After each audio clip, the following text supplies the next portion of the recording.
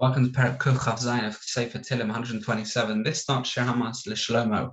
They say over here that this is not Shlomo writing it, but it's David HaMelech who dedicated it or referred to Shlomo. Now, the previous Perek said that Hayinu Kechomim, when we build the Beis HaMikdash, we're going to be like dreamers. We'll re-look at history. Rav Dessler adds in the Michtam Eliyahu in the fifth Sefer, page Reish, pay test 289. He says that when you're dreaming, you never know when you're about to wake up. It's like in a flash, you wake up. So too, when the Beis HaMikdash is built, or when Mashiach comes, it'll be in a flash, it'll be sudden. The prototype being Yosef revealing himself to his brothers, as the Chavetz Chaim says. It's a flash, it's out of nowhere almost.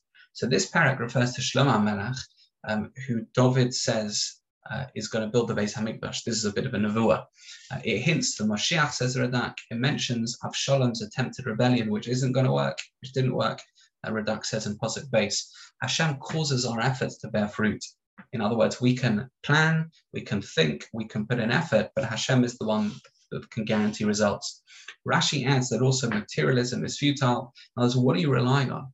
If you're relying on your own efforts fully, if you're relying on material things, not going to work. It's a tremendous bracha to bring up children, and raising children here is compared to guiding an arrow towards a target. Says Rav Hirsch, whereas children follow the guidance of their parents, once the arrow has been released and they've departed from their parents' home. In other words, the arrow moshel is that a parent provides the impetus, the energy, but ultimately the arrow needs to leave the quiver. In other words, the arrow needs to leave the bow. The child needs to leave home, but the energy you provide the child with allows the child to continue going throughout life. That is Perek Kuf Chav Zayin.